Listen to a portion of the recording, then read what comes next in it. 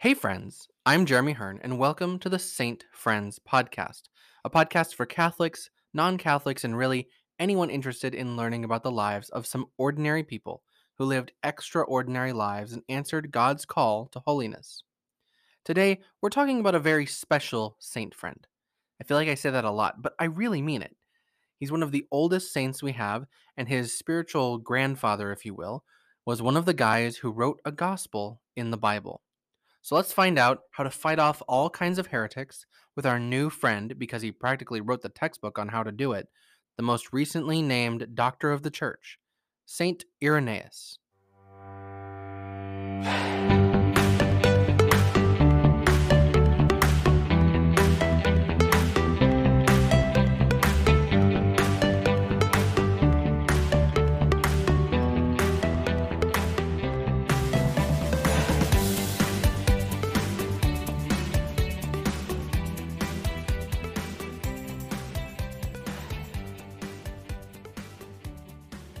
Irenaeus was born around the year 130 in Smyrna, a coastal city on the westernmost side of modern day Turkey. For a good sort of sense as to what that was like there, Smyrna is almost directly across the Aegean Sea from Athens, Greece, which would have been a regular trade partner. What makes Irenaeus different from many other future saints of his time is that he grew up in a Christian household, whereas most of them were generally converts to the faith. From the year 161 to 180, the Roman emperor was Marcus Aurelius, and he was, like many of the Roman emperors of the time, not enthusiastic about having the people who called Christ their king in his empire. What he was enthusiastic about was killing them off whenever he could. During the time of this persecution under Marcus Aurelius, Irenaeus, having grown up over the last 30 to 40 years, was serving as a priest in Lyon, France. Hey, a lot can happen in 3 to 4 decades. In the year 177, the people of the city sent Irenaeus to Rome with a letter addressed to the Pope and future saint Eleutherius, asking what to do and say to those among them who ascribed to the heresy of Montanism, which was based on the idea that there had been a number of new prophetic revelations. Well, said the Pope, if Jesus is the final prophet, then how can there be other prophets after him? Thus, the heresy. While Irenaeus was away in Rome, the persecution of Emperor Marcus Aurelius reached Lyon, and the bishop there, future Saint Pothinus, was martyred along with many other Christians. Irenaeus returned to France and was named as the new bishop. Finally, peace came after the death of the Roman emperor, and Bishop Irenaeus divided his time between pastoral care in the region and missionary work. As the bishop, he wrote a lot, and almost exclusively about another all the rage heresy, Gnosticism. Gnostics thought they had additional personal spiritual knowledge, called gnosis, hence the name, that went above and beyond the teachings and traditions of the church.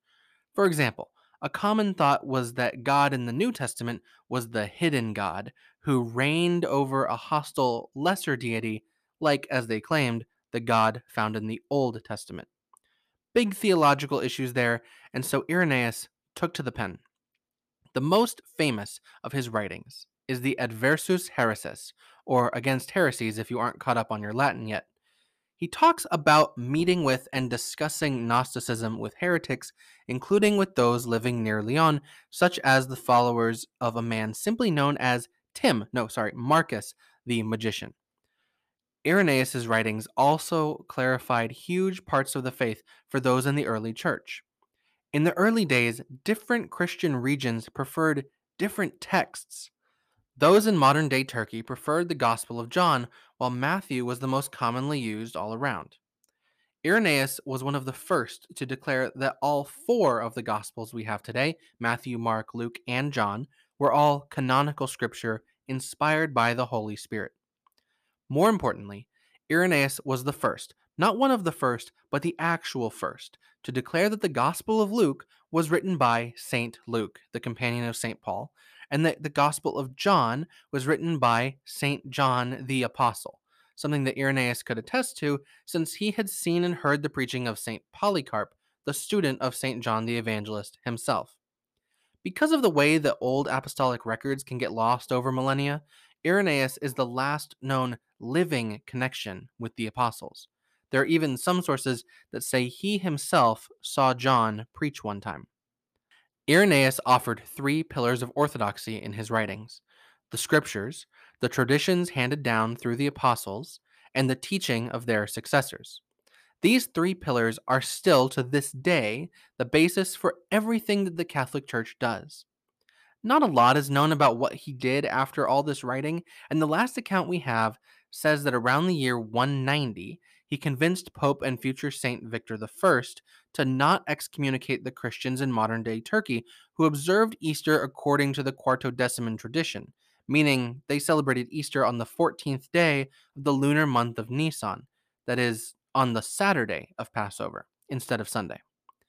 That method of celebrating on the Saturday is something that Irenaeus' teacher, St. Polycarp, did as well, and claimed to have learned from St. John the Apostle.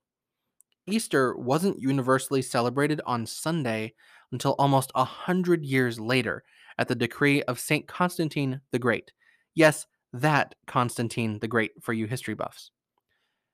Irenaeus' death is generally attributed to right around the year 200, and the church designates him as a martyr, so he was killed for his faith somewhere along the way. He was buried at the Church of St. John in Lyon, but it was later renamed to the Church of St. Irenaeus and destroyed in 1562 by the Huguenots.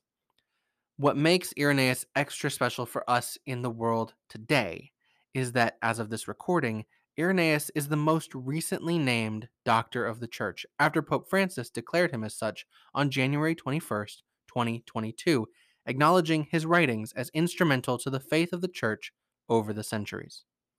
Thanks for joining me today as we've talked about one of the oldest saints but newest doctors of the Church, Saint Irenaeus.